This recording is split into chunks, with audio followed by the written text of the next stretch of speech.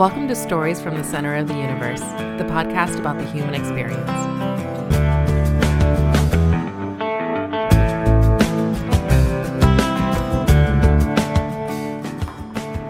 All right, Coach Kevin Eastman, welcome to the Center of the Universe. Thank you so much for joining us. And I should say that we're connected through Andrew Mauck, who is also joining us. Andrew will be co-hosting on this podcast for the first time. Looking forward to that as well. So, Coach, I know you grew up in New Jersey. My wife is from Jersey. She's from what I would call New York, Jersey. I believe you're from what I would call Philly, Jersey. Yeah, exactly. What was it like growing up in Southern Jersey? Well, it was good. I think, I grew up in a family of 10. So we actually had our own basketball team. So we didn't have to wait for anyone else to come or the neighbors to come to get a game of 2-on-2 or 3-on-3. But for me, it was good because it was a safe place. You could feel comfortable, like walking to the park to play basketball or walking to school, which might be a mile or so from our house. So, and then the town was very friendly and very accommodating. And they loved sports, and I happen to love sports as well. So it was a nice environment to be in. So for me, it was really good. What sports did you play besides basketball? Well, I started out playing all the things that the young kids do: baseball, football, basketball, and then played basketball and football my freshman year in high school, and then decided, it seems like I'm pretty good in basketball, so let me go ahead and stick with that and really concentrate on that. So that's what I did, and it was a great decision. What position did you play primarily? In basketball? In basketball, yeah. Yeah, I was a little guy, so I was a guard. Point or shooting guard, usually? Point, because I wanted to make sure who got the ball and when they got it. So the point guard does that. And if I felt that no one should get the ball, then I'll shoot it. So when you start with the ball, you get to make those decisions. Who would you say is the better shooter, you or Jake? Jake takes more shots because he's not shy when he's on the court. I probably had a higher percentage. And I know I had more assists because, as you remember, Andrew, Jake would he'd break out in hives when he had to throw the ball to somebody, right? He was allergic to passing. Oh, yeah. Yeah. He was what I would call a vacuum on the court. Yeah, exactly. But he was skilled. I mean, there's no doubt about it. And at the high school level, I would say he was very skilled. But then each level you go up, it's just like in life. Each level you go up, the demands change, the expectations change, the skill that's required at that level changes. The definitions change. Hard work in high school has a new definition when you get to college and play basketball. When you get out in the real world with your first job, hard work has a new definition. So, but Jake had a great career. So Wendy and I are really proud of him. Very cool. Yeah, that's interesting. Like, it's something I noticed. So playing sports, right? Like freshman in high school, you're kind of at the bottom of the totem pole. And then you get better each year, and then you're a senior, and you're the big man on campus. And then when you get to college, it's like a whole new mindset, right? Like, you're not the strongest, you're not the fastest, and in fact, you're not even that important when you're there as a freshman, and you got to start all over again. Yeah, I think each step up presents itself with different challenges, and that's a good thing because that weeds out those who are not maybe really committed to those who maybe do it for enjoyment. The higher level you go, it's more about commitment, and you of course you love the game, so there is enjoyment there, but you got to put in the work. I mean, I often talk when I do my corporate speaking that maybe one of our biggest opponents is success, because probably its best player that's on the team of success is failure. And failure is going to be put in front of you. Embarrassment's going to be put in front of you. Mistakes are going to be put in front of you. So how do you react and overcome those really is the key to moving up in anything that we do. And Jake experienced that from going to maybe one of the best players in his area to having to fight and claw to stay on the floor. And he figured out a way to do it. Very cool. Coach, let's back up to your childhood. You were one of 10. What number were you? Right in the middle. So whether that's 5 or 6, you can determine that. Right in the middle. And everyone says, oh, that's really good. But when you're in a family of 10, right in the middle, the young ones hang with the young ones. Those 4 that are older than you hang with together, and you're stuck kind of on an island sometimes. So, but for me, what it allowed me to do, because there was so much activity all the time, I was not as confident back then, probably more introverted back then. So it allowed me to just kind of stay behind the scenes, even in the house. So for me, my rescue was going out to the back, to the driveway, and getting a basketball and shooting hoop. Gives it a new meaning to middle kid. Yeah, I'm sure there's different experiences with different children who are the middle one. It's one thing to be a middle of 3, right? Because you only have 1 to your right, 1 to your left. When you're the middle of 10, you got a bunch on your right, a bunch on your left, a bunch older, a bunch younger. So, but it was good. I mean, I wouldn't have traded it for anything, because we are and we have become the total of all of our experiences.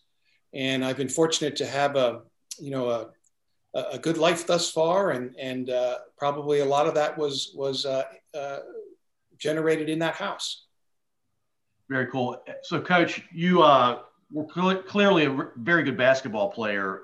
Your senior in high school, did you know you would play in college?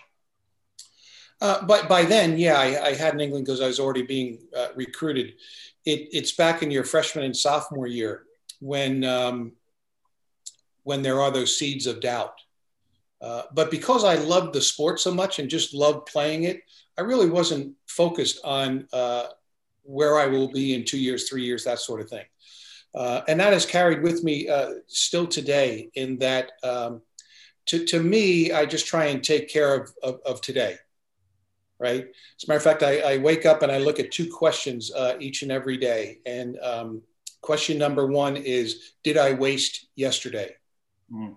And if the answer to that is yes, then I've got to really get with it today. And then the second question is, how would I feel if I waste today? And I think probably your listeners would answer it the same way I always answer it. I wouldn't feel like I gave my best or put my best out there. So I wouldn't feel good about it. So those 2 for me are mindset questions. But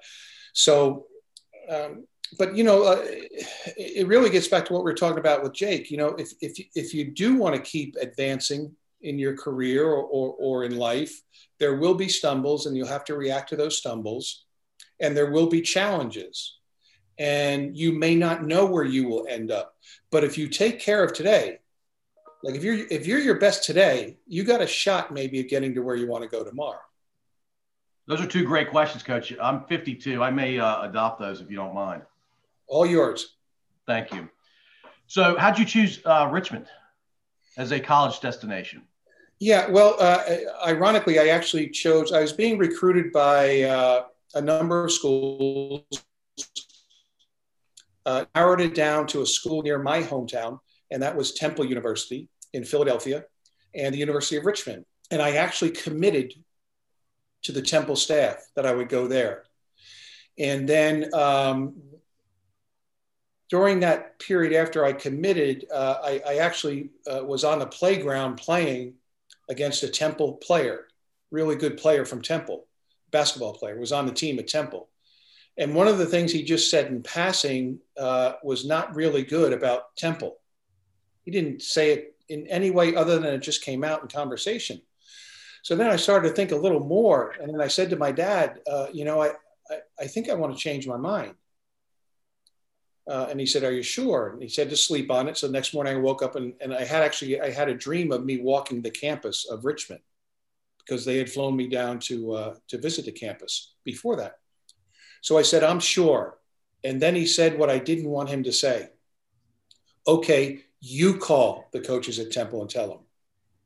I was expecting like a father's supposed to call them for you, but no. Mm-mm. So it was a lesson in responsibility. It was a lesson that you actually can do some things that you don't think you can do or you don't want to do. But I didn't know it was a lesson at the time. So often lessons are really figured out well after you could have used them. Yeah. So University of Richmond today, and all three of us live in the Richmond area today. Is that correct, Coach? You live here. So when I've driven through the University of Richmond campus and I see the license plates on the cars, none of them are from Virginia and none of them are from south of Virginia. They're all from the Northeast. Was it like that when you went to Richmond? Not as much. Yeah, I was kind of maybe an outsider at that time. I can remember asking my first week on campus, I asked somebody where a hoagie shop was. And there was nothing came out of their mouth. And then I thought, okay, well, maybe I didn't say it loud enough. Do you guys know where a hoagie shop is? Well, they didn't know what a hoagie was. It was a submarine, right? Or a sub sandwich. So that's when I figured out, okay, I'm not in Jersey anymore. That's hilarious. I still don't know what a hoagie is, Coach. Yeah, it's better than a sub. Because it's got the New Jersey grease of the fingers of those who make it. Because back in the day, they didn't put those things on their hands.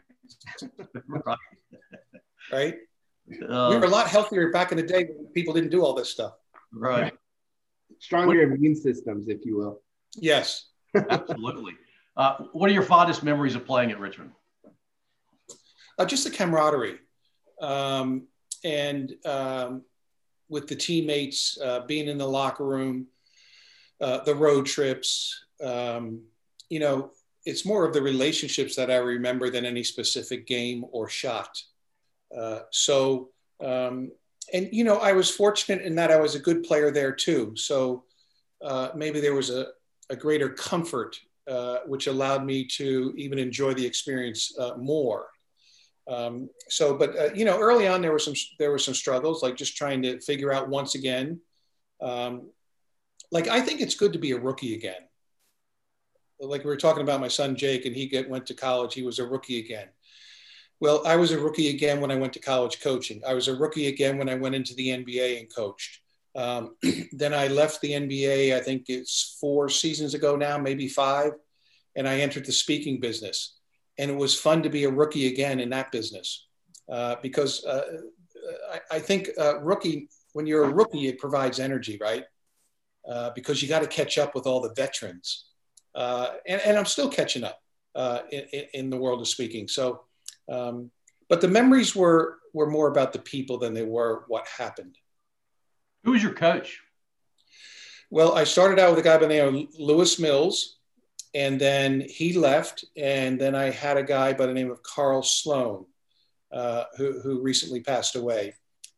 So those were my 2 college coaches. And the other irony of that is when Jake went to Bradley University, he had 2 coaches. Oh, wow. 2 different coaches. It's somewhat unusual, right? Coaches tend to stay for a while, especially back then. Well, back then for sure. Yeah. Now it's, the timeline to win has sped up quite a bit. So we're seeing, 30 to 35, if not more, openings every year on the men's side of college basketball. At what point in your life did you know you were going to coach as a career? When the playing part of my life told me you're not good enough anymore. So after I got done playing college, I had the opportunity to play in what was then, there was the NBA, and then there was a league called the AABA, which was kind of the league below the NBA. It was still a professional league, you got paid, all that sort of stuff. But that eventually folded, as many of those types of leagues do, because they don't have the funding. So once that folded, I just decided, I love basketball. I worked camps each and every summer. So that allowed me the opportunity to work with players, help them improve their games. I enjoyed that. So the natural progression was just to go into coaching. And I was able to do that as a graduate assistant at the University of Richmond. So that was perfect. And the pro team I played on their home base was Richmond. So all of that turned out really, really well. Coach, your AABA team that you played with has the best name ever. And I'm saying this as a guy from the Richmond area. You played for the Richmond Virginians. Yeah, exactly. Yeah. Exactly. That was a long name to go across the front of the jersey. But you know what? I wouldn't have cared what name was on the front of the jersey. You know, you had an opportunity to play and get paid to play something you love doing. I mean, I would have never thought of that even my sophomore year in college. Yeah, it's a pretty cool thing. Basketball is a really fun sport, and to get paid to play it, that's a dream come true for very few people. Yeah, just didn't get paid long. But still, it was a great experience. And that's the other thing you learn in life is you just got to move on. And my wife always says, well, you know, I hate it because whenever anything happens to you negatively, you just move on to the next thing. So for some reason, I've been able to do that. And I think it's a plus for me, really, because a lot of people will harbor those feelings of failure and not living up to their own personal expectations, probably to the point where it affects them currently and then even into their futures. Yeah, living in the moment, living for today is the better mindset for sure. Andrew, it looked like you were about to say something. I was just going to ask, like, when you decided to go into coaching, did you ever have a coach have an impact on you where, like, it was such a positive impact, and that's what, you know, the love of the game, but also having kind of like a role model that you wanted to, I guess, follow after? Well, probably, again, I didn't know it at the time, but my high school coach, you know, he would come and meet us on the playground, which I thought was really, really a neat thing. And because you always thought that your coaches were older and they didn't even know what you did, let alone showed up where you were. Right. So he probably had more of an impact on me than anything else in that he taught me that you can be very, very competitive and still care for your players. You know, what I talk about now is you can be very demanding without being demeaning, whether you are in sport or you're a leader or a manager in the corporate world. You know, everybody thinks if you're not demanding, then you're soft. No, if you lay out the expectations and there's clarity behind those expectations for everyone who works for you, then the natural next step is there will be accountability to those expectations. And if you lay that out clearly and it's understood prior, then I think you can be demanding and not demeaning. But only if you do those things. And he did those things. And even though I wasn't really sure what the lesson was then, I get it now. Yeah, and the bigger point, I think, is all of that leads to just being more effective as an individual. And I think it makes the team better as well when everybody is in that environment and living inside that framework. Yeah, because I can't sit here and tell you that positivity works 100% of the time. But I'm pretty sure that negativity, it does work 100% of the time. Who wants to be called whatever they're called, right? That's a demeaning maybe word. Nobody. You know, who wants to hate to go into their workplace or to practice because they know that it's just going to be negative all day long? Nobody does. So I really do believe that negativity works 100% of the time. Positivity, if used properly, with some work ethic behind it, can work at a high clip as well. Coach, you were an assistant coach for a lot of your career. You were a head coach for a couple of different colleges. What did you enjoy about head coaching and assistant coaching? And then what did you not enjoy so much about both? Yeah, well, the enjoyment about the assistant coach is you're probably at a point in your career where you still need to learn more. So that constant getting up every day, trying to get a little bit better. All right. That was good. The role that you play, you know, I often tell coaches that we all have different responsibilities, but we have the same job. Meaning when you're an assistant coach, someone might have the offense, another one may have the defense, someone may be the lead recruiter. We all have different responsibilities. But what you learn is you have one job, and that's to make your head coach you're working for look great, right? Do everything you can. That may mean having the tough conversation with the player so the head coach doesn't have to do it. Right? It may be taking some workload off of the head coach's desk so that he can concentrate on the team and not having to deal with all these things around campus, let's say, if you're in college. And then you learn that you are part of something. You are not the person. And then as a head coach, you learn that you still have to come in and work after you've lost a game. You still have to now care for 12 to 15 to 25 people, when as an assistant coach, maybe it's more of a personal thing, right? Because the 12 inches from the seat of an assistant coach over to the seat of the head coach. As an assistant coach, I can remember going from being described as, this guy is brilliant. He's got a great future. He's an up and comer. He really knows the game well. I move over 12 inches. We lose a couple of games. This is the biggest idiot that has ever sat in a chair that's called a head coach. And it happens quickly, right? It's just like if you put your finger in your mouth, wet it a little bit, press an assistant coach's seat. Ah, man, that's comfortable. You do the same thing with the head coach.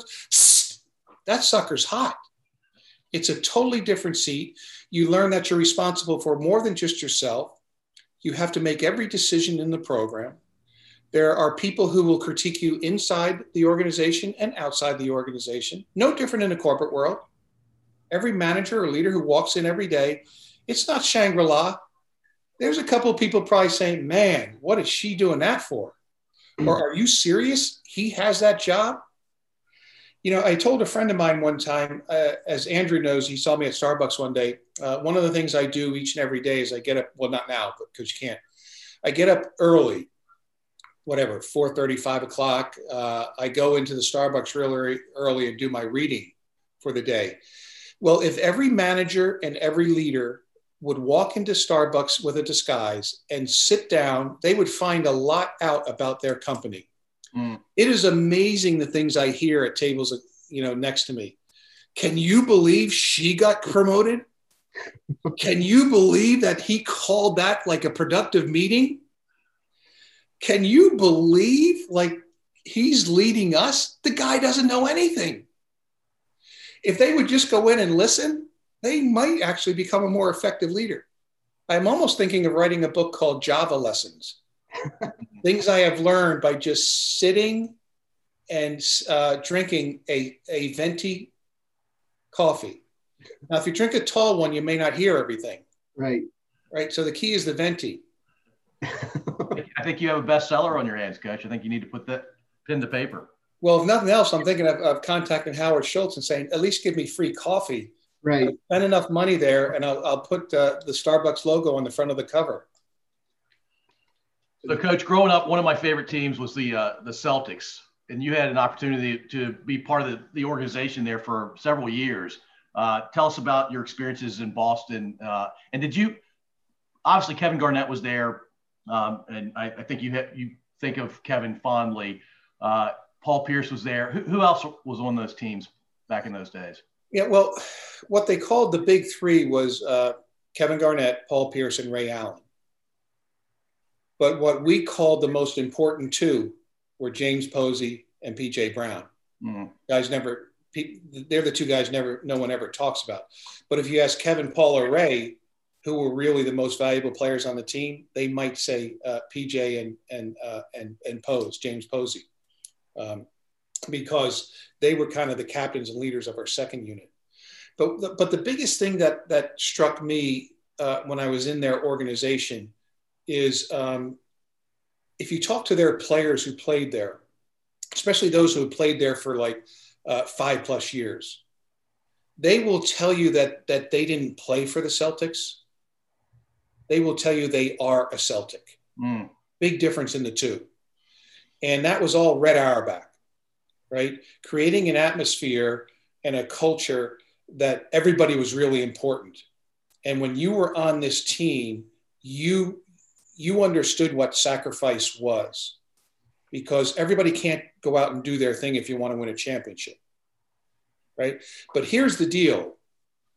There's the definition of sacrifice to the normal person, and there's the true definition of sacrifice to a champion or a really successful person.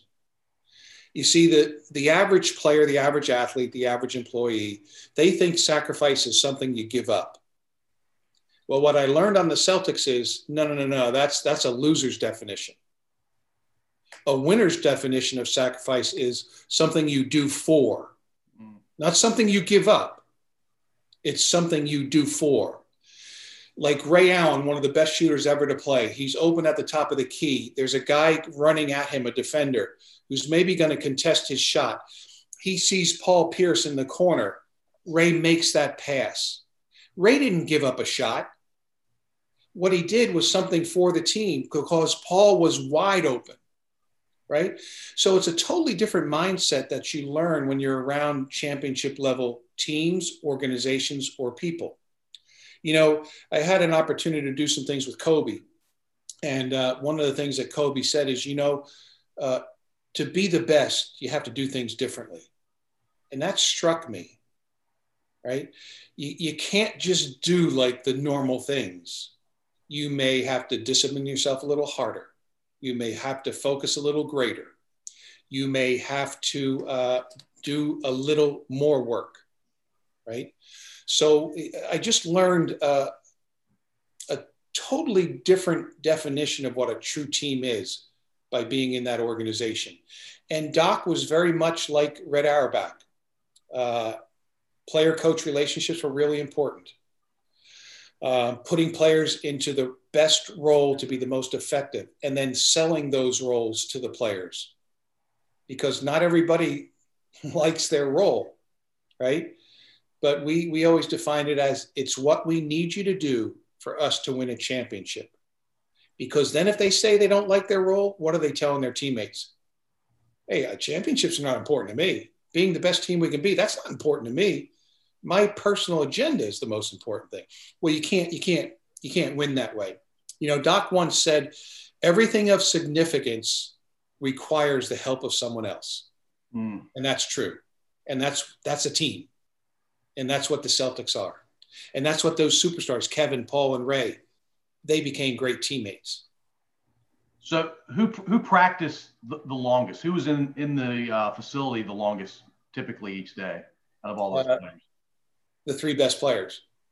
And how many times a day did Ray Allen practice his shot? Well, it just depended on what time of the year it was. If we're in game 70 of an 82-game season, then he's worried more about efficiency than quantity, right? Mm-hmm.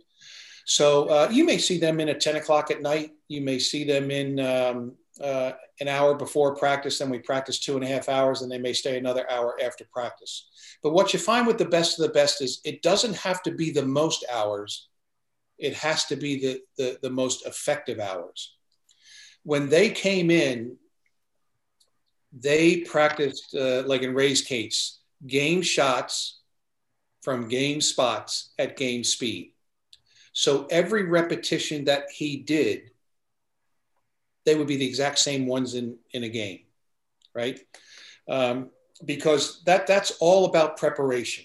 You know, I tell the story because I was with Ray every day when he was with the Celtics. Anytime he wanted to work out, myself and another coach were with him, right? We would rebound for him, etc. Sometimes we played defense on him. So I started to understand what preparation really means. You know, these guys, they don't just take a good shooter pill or great athlete pill, right? They work. They do things differently than the average player. So you two, because you follow basketball, it seems like you probably remember the shot that Ray Allen made in that series against San Antonio. LeBron took the shot from the left wing in front of the Miami Heat bench, missed. Chris Bosh got the rebound. Ray had the presence of mind to see that Chris definitely was going to secure it. They were down 3, right? So he had to get behind the 3-point line. He decided to speed backpedal there. because he felt if he had to turn first, then run, then turn again, clock might have gone out or defender might have been able to catch up. So everybody, when he hit that shot, sent it in overtime. If you talk to the guys on San Antonio or Miami, they will tell you that's the shot that won the title. That shot won the title for the Miami Heat. So all my friends knew that I worked with Ray. So I wasn't with them in Miami because I was coaching elsewhere. But I got text when he hit that shot. Oh, man, he's always in that position. He's lucky. Oh, blah, blah, blah. And I wrote them all back. No. That's called preparation. Because the definition of preparation to successful people, or at least this is my definition of it, it goes like this: be there before you get there. That's preparation. I think I've heard you say that before. Yeah, be there before you get there. Well, Ray had already practiced that shot backpedaling to behind the three-point line thousands and thousands of times before. And if you listen to some of the post-game interviews with Ray, he will tell you he probably took that shot in pregame shooting 40 or 50 times that afternoon. He had already been there. Yeah. So it was no big deal, right? It's just like people, like when I go in and give a talk, I always want to get on the stage the night before or early before anyone gets into the ballroom. And for me, the biggest thing I want to see is how wide is the crowd, so I can now focus in on making sure that I span the entire crowd when I speak. Right. And the second thing is probably something that no one else feels is important. I look for all the cords on the floor, all the electrical cords, because what do you do if you're the speaker? They've just given you this incredible introduction. You walk up there, they think you're the like sliced bread, right? And then 2 minutes in, you trip over a cord. What do? Well, you've lost all credibility, right? Yep. Well, I've already figured it out. I'm just walking out of the room. I'm done. I said, I'm done. I can't get lower than that. So, but the point is this: be there before you get there. Right. I've already thought about what happens if your PowerPoint, something happens to it in the middle of your talk. Some people get flustered. I already know exactly what I'm going to say, and it will take about 10 to 12 seconds. There'll be a little bit of laughter after that. I'll say a couple of things after that. Hopefully that minute will give them time to fix it. And if not, then I just go on. I always bring my notes up too, just in case that happens. I want to be there before the failure happens, right? So with Ray, I just learned that preparation has a different definition when you're really good. Yeah, Coach, I'll say that shot that Ray hit in the game against San Antonio, it took the game into overtime, as you said. It was not a game winner, but I would argue it's one of the most important shots in the history of the game. Yeah. And LeBron, Chris, and Eric Spoelstra and Pat Riley will tell you that too. That shot, when you brought it up, like a little piece of me died inside. I remember exactly where I was when he shot the ball, and I was like, please don't go in. Deep down inside, I just knew it was happening. That was the first year after Ray had left Boston and he was in Miami, right? Yeah, I think so. Yeah. I was a little bitter about the whole situation. Yeah, well, he wasn't. No. Yeah, and by the way, Coach, to practice a back pedal to the three-point line shot and to do it 40 or 50 times before games, it wouldn't cross 99% of basketball players' minds, I'm guessing. Well, no, first, the couple of things. They think it was too silly a drill. But what you find out is, we've all been lied to in our lives by our parents. And we did this with Jake. We've been told that hard work gets you anywhere you want to go in life. Well, not today. The world's too competitive. Anyone who gets into the building at a particular company, they've probably worked pretty hard, or else they wouldn't have even been asked to join the company, right? So if hard work is the given, then what's the separator, right? Well, if hard work is the given, the separator is the unrequired work. This is the work that's not required of Ray Allen to do, right? Things like being creative and coming up with this. He does another one where he does 5 push-ups, and then he pops up and he runs to some part of the floor, and then we throw him the ball. and he shoots it. And I remember asking him, why do you do that? And he said, Kevin, think about how I am defended. People are real physical with me. Any shooter, they're real physical. They'll grab you, they'll pull you. And when you're trying to get those guys off, think about it. You tense your muscles because you're trying to push them off of you. You may have to grab their arm, right, and push it off, pull it off of you. So you're probably a little bit tense in your upper body. But then when you cut to receive the ball, that tenseness has to be able to leave your body, and you've got to square up with nice fluidity.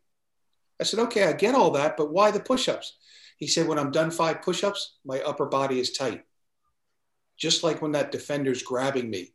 So I have to be able to figure a way that between getting up off the floor and receiving the ball from you and shooting it, that I now get back to a fluid, less tight body. Who would have thought of that? It's genius. It's the unrequired work that Ray, Kevin, Paul, we used to kind of get on Paul. Like Paul would be on the treadmill running his butt off at 10 o'clock the morning of a game. And then we would have the shoot around, they call it a shoot around in the NBA, which is the practice where you go through what the other team's going to run tonight and how we're going to defend it. And we're thinking, man, he's gonna wear himself out. But that was Paul. He needed to do that to be ready that night.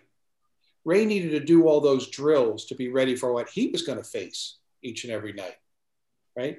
Kevin Garnett, he's so intense, and everyone would see him bang his head against the basket stanchion before each game. And people say, well, that's crazy, and what I would always say, no, that was Kevin getting into the mindset that he needed to be in to be Kevin Garnett, right? And that's what the best do. They get to the point where their mind and body are ready to give their best that day. Coach, one thing you did a lot in your career was, I guess, player development, right? Like you worked a lot with rookies. I think you worked with Carmelo Anthony and LeBron James before the draft and things like that. With your understandings of what it takes to be great, like the examples you gave with Ray and Paul Pierce and Kevin, like how difficult was that to communicate it to a rookie who's, first round draft pick coming in thinking they have it all figured out? Yeah, well, it's all based on the player. Like with LeBron, he was a sponge. He couldn't get enough because like he said to me after our workout, because I got on him pretty hard during the workout, because he needed to up the intensity level to make it a pro workout, not a high school workout, right? So as we were walking off, I said, hey, Brian, look, I didn't mean to get on you that hard. I may have even said a word you don't say in church, right? So we're walking off, and he looks and turns to me and said, Coach, don't worry about it. I need to know every single thing I need to know to get better. And I thought to myself, he just taught me something. So when I went back to my room, I thought about that conversation because I had to fly out to Portland because they had LeBron and Carmelo into Nike's campus to pitch them on becoming endorsers. So that night, it finally hit me what LeBron taught me. The best of the best, they very seldom talk about that word best. Mm-hmm. And when they use it, they usually say we want to be the best team at the end of the year. Right now, maybe when they get on later in their career, they talk about wanting to be the best to ever play the game.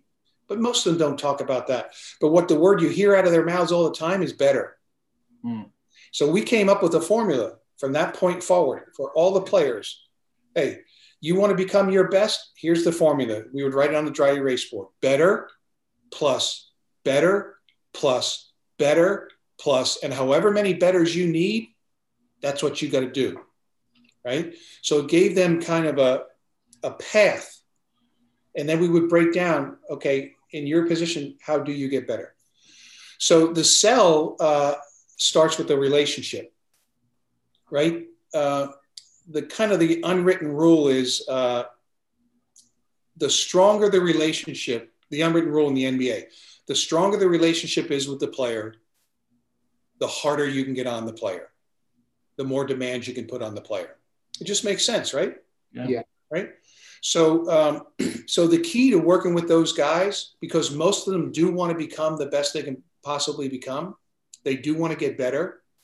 once they trust that you can help them get there, not a problem at all. But you're going to have, like, nothing is an absolute. Nothing is 100%. Nothing is perfect. You will always have those players you can't reach. And then you just hope another person on your staff can reach them. And if no one on the staff can reach them, then maybe you got to, move on. LeBron's mindset as an 18-year-old kid, right? He was basically a senior in high school when you were working him out. That's incredible. I guess he was just born with that attitude. I don't. How do you explain that? Most people in their 40s or 50s don't think that way. Yeah, well, he grew up in a tough environment, so you had to fight and claw, maybe even just eat dinner, right? And I don't mean physically fight, but you might have to work a couple of jobs, right? Your parents or your mom, in his case, right? So he knew that hard work was his way to survive and eventually thrive. And he also probably, he's a deep thinker. Like, he's a deep thinker. Kevin Garnett's a deep thinker. People may not think that the case with either one of them, but LeBron puts a lot of thought to things. So I can probably see him sitting down, really thinking about how do I, like, if I want to become my best, what do I need to do to get there, right? What attitude do I have to have? What mindset do I have to have? Knowing him, he probably read a lot about the players that he idolized and what they did to become as good as they became. So, yes, it's a very mature mindset, but all the credit goes to him for cultivating that within himself. Yeah, he could have chosen a lot of different paths than the one he chose, and he obviously chose well. Yeah. Very cool. Hey, so what are your memories of the championship series when the Celtics won in 08? A couple of things. Just seeing the happiness in the face of every player. Another thing I remember is, what you find is, like, everyone asks me to see the ring that we got, because at the time it was one of the biggest rings ever awarded to players, because your own team decides what it's going to be. And our owner wanted to have a bigger, better ring than the Patriots, right? Like, if I wore that thing, I would be like this. It was so heavy, right? As a matter of fact, I've never worn it. Now, Jake's worn it. Yeah. Yeah, because he was having a hard time getting a date to the prom, and then he put that sucker on, right? And two girls asked him. So, but to me, only two, Coach. Yeah. So, and both of them were like 0 for 9 on their first asks. So, no, Jake actually really hasn't really worn it. But what I found was, like, that's neat to have, but I never put it on. I used to have to say, I'm not sure where it is, but I know where it is now in the house. It's not out for display in this is my office. This is the neat part of Zooms, right? You get to see where, like, people go do their thing. But what I found was it's not what you get when you do something out of the ordinary. It's not what you get, say the ring. It's what you become because of what you had to go through to get that. So I remember all the extra preparation, all those days where I felt I had to come in and raise my own game to the next level, to be able to help these guys get to where they want to go and Doc where he wants to go. And then I also remember that both my father and Doc's father had passed away, Doc that season and my dad earlier. And I remember, whoops. You're still there. We're still good. Coach. Yeah, we're still good. Okay. I remember at one point saying to Doc, hey, our dads are up there looking down on us. They're really proud. So that was kind of a neat moment as everybody was going crazy all around us. That's really neat. You and Doc obviously became close, and I imagine you're still close. Did you follow him out to LA for the Clippers job? Yeah. Mm-hmm. So sure did. How long were you two together? Maybe 13 years. It's a long time. So tell us about Doc. I mean, obviously, you like Doc a ton. What gravitates people to Doc? Great human being. Has time for everybody. Like if you were to pass him on the street and didn't know who he was, he'd talk to you, right? Especially if you came up and said hi. He makes time for people. He also is a very deep thinker, and I love being around people like that. He's a very caring individual, right? He's very team oriented. He's got a winner's ego, not a loser's ego. By that I mean he feels confident in all the work he's done, all the study he's done, all the research he's done, all the thought he's put into things. So he should feel good that he's a good coach, but not that fake thing where it's all about me. That's not who he is. That's a loser's ego, right? My articles in the paper, my interviews on ESPN, right? He doesn't worry about that stuff. So, and he's always trying to help people just get better.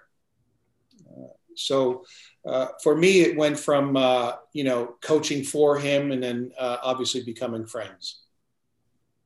I can attest to that. I don't know if you remember, but we went up one spring break. I think it was 6th or 7th grade, maybe. I think Gary Payton was playing for the Celtics.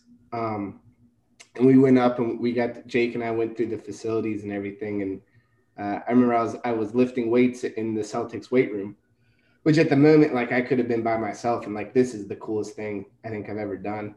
And I looked over and Doc Rivers, I think was working out in the same weight room. And like the way he was talking to me and working out just next to me was like, I had known him for the last 5 years. And it was like a normal conversation. It was easy to communicate back with them just because it was, just another person and not Doc Rivers. Yeah. I mean, there's no pedestal in his life. So he just, he walks on the same streets that we do. And that's how he goes about it. So he's all about just helping. Yeah. He's a really easy guy to root for is my impression. Yeah, for sure. And I should know this. He's still coaching, right? He's still with the Clippers. No, he's with the 76ers. 76ers now. Oh, I didn't realize that had happened. The pandemic has done horrible things to my fandom. No, he's now first year with the Sixers, and they're doing really well. As they should. They're talented, and Doc's a really good coach. Yeah. Wow, I've never rooted for the Sixers. Well, that's not true. I rooted for them back when Dr. J played, but it's been a long time. Since Doc's in Philly, I may have to root for the Sixers again. Very cool. Good. So you talked about Jake. Tell us about the rest of your family, Coach. Well, for us, it's just Wendy, Jake, and I in our immediate family here. And then we don't have enough time to get into all the other 9 brothers and sisters who are scattered all around the country. Suffice it to say, they're doing well, have had good careers. So all is good. So Coach, go ahead, Andrew. I was just going to say the comment on Jake. What's his, I know it is, but for Paul to know, what's Jake's full name? Michael Christopher Eastman. Now, how we came up with Jake, I have no idea. Well, yeah, I do, because that was my nickname in high school. So I guess Wendy and I just started calling him Jake, and he looks like a Jake. Yeah. So it fits. I keep telling him, you ought to change it like officially. Yeah. Because, when he gets his plane tickets and all, your name has to match that which is on your license, right? So he's always got to do it through Michael. Yeah, I always thought it was funny. I mean, I've known Jake since 3rd grade, and I think it was like freshman year of high school when he told me that. And like, I think to that day, it crosses my mind a couple times a year. I'm just like, how? Yeah. Who would have known? Right. It's a great nickname to have. When I was growing up, Paul's a fairly boring name. I wanted to be Jack or Jake. And I never pulled the trigger to legally change it. Very cool. Hey, so Coach, probably one of your biggest jobs was athletic director at Randolph-Macon College. I'm saying that a little sarcastically. I'm in Ashland now. My mom taught at Randolph-Macon. I used to play basketball in the old gym, the new gym, and then the new gym that later came around. I love the school. I love the people there. You spent a year there. Do you have any memories of being at Randolph-Macon? Yeah, what a great place. The coaches there were so enjoyable to work with. All positive. I guess if there was any negative at all, is you had to say no, because you just didn't have the funds and the resources sometimes to do the things that you'd love to do. And sometimes you'd have to say no to a coach, right? And that was the only down part of the whole thing. Carol LaHaye went to the national tournament that year with the basketball team. Mike was a younger coach back then, Mike Rhodes. So Jeff Burns, who's now the athletic director, he was coaching back then. So all good. Thoroughly enjoyed it. The people on campus were terrific, great to work with. The alums did what they could. Sometimes they got over vociferous, but I always figured out a nice way to tell them to be quiet. So what you have to do in those positions sometimes. Yeah, I mean it's a tiny Division III school, and the alumni are very, very vocal and very, very proud to be from Randolph-Macon. Yeah, which says a lot about the school. Yeah, it really does. Cool. Hey, so you ended up being in the front office. Was that a move that you wanted? Did you enjoy that? Tell us about being in front office. I have no concept of what that's like for the Clippers. Yeah, well, front office is an everyday, all year round position. I was the vice president of basketball operations. So in a professional franchise, you have a vice president in charge of the basketball operations, and then you have one on the business side, right? And then above you is the owner. And the year I took it, there was no owner, because our previous owner was stripped of all his ownership duties, Donald Sterling. Yeah. So that was why Doc wanted me to move into that position, because he wanted someone who he could trust, because we were somewhat rudderless, right, at the very top of leadership. So he wanted someone who he could trust, that could maintain the culture that Doc wanted, right, and to get everybody to buy in to that. So that was my main thrust the year I was in it. And we had agreed that I would do it for 1 or 2 years until the organization got some stability. And then I would go back to coaching. So, which is what happened there. But, when you're an administrator or in that position there, you're in charge of everything that touches the basketball side of the organization. You're not in charge of ticket sales. That's the business, right? You're not in charge of promotions. That's the business side of the organization. You're not in charge of sponsorships, skyboxes, all that stuff. That's them. So I had a general manager underneath me, and he was the one in charge of the draft and free agency. Now I would sit in on all those meetings, but he had the final say in that, and he and Doc worked together on personnel issues. I worked together with Doc on all of everything else involved on the basketball side. So you were there after Sterling was taken out of his ownership seat. I remember just being an American citizen, knowing that was national news for a long time. I mean, that was a saga that lasted, I think, weeks at least, if not months. And had it calmed down by the time you got there, or was it still sort of a frenzy out there in LA? No, that's why I was put in the position. Yeah, because there was so much stuff going on. It was actually an international event. And the reason I say that is when President Obama happened to be overseas in meetings at the time. And the first question of his press conference that particular morning was, can you give us your reaction to the Donald Sterling situation. Wow. So, because it was a racially charged issue. So, but what you find in when you're in crisis leadership mode, there are many lessons that I learned through that particular time. Probably the one most important is to have one voice, right? Because what we told the players is, look, the story is the story.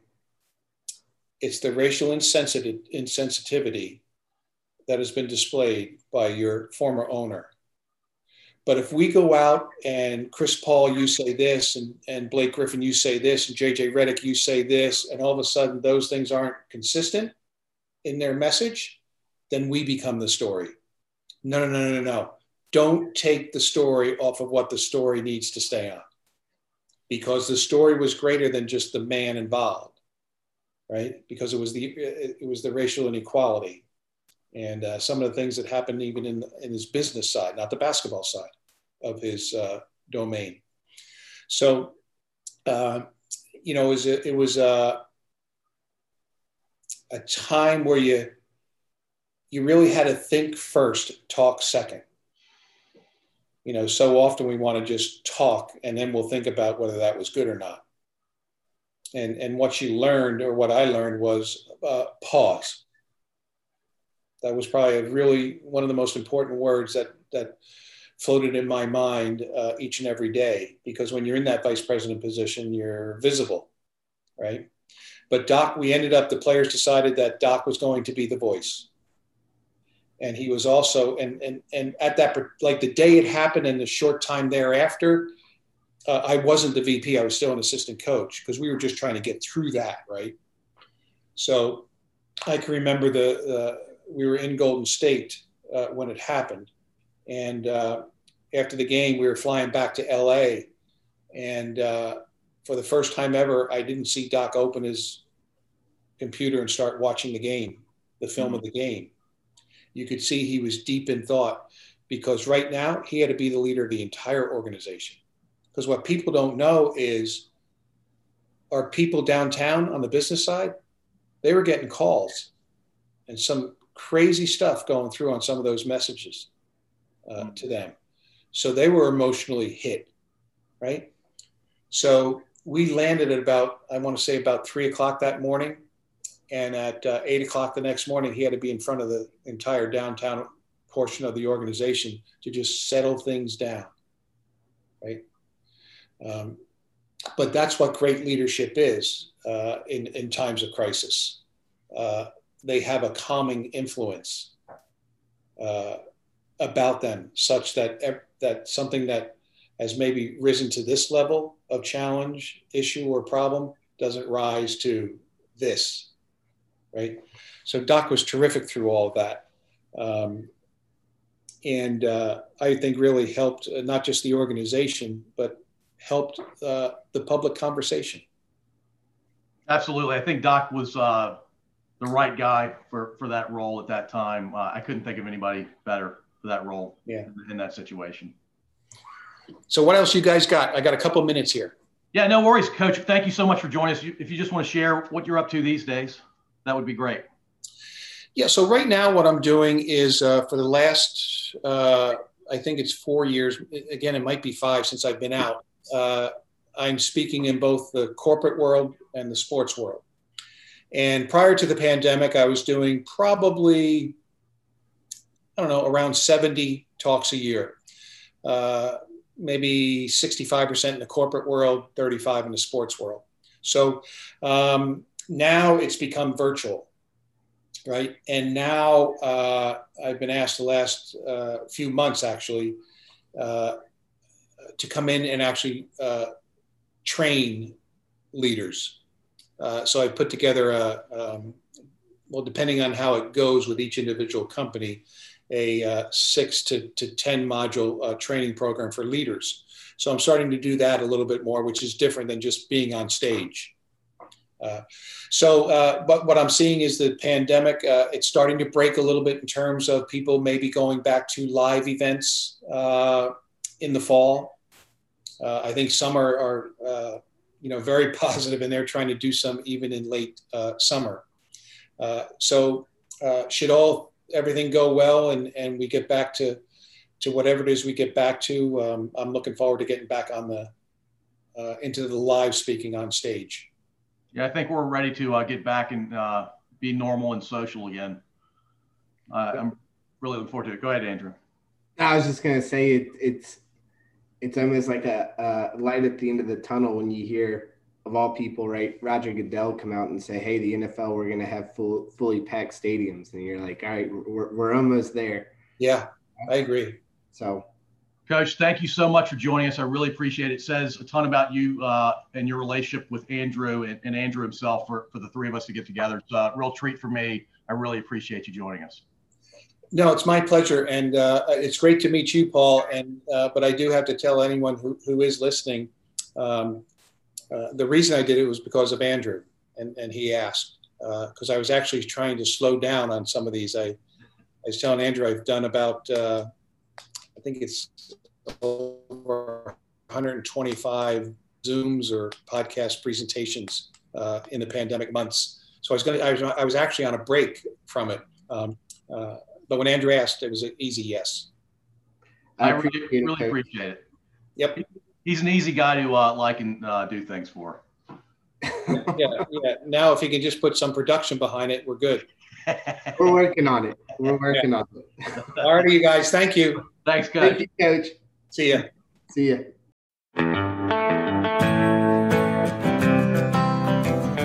Thank you for listening. If you enjoyed this episode, please subscribe to wherever you listen to podcasts. We'd also really appreciate if you'd rate and review us. You can find us at scodupodcast.com.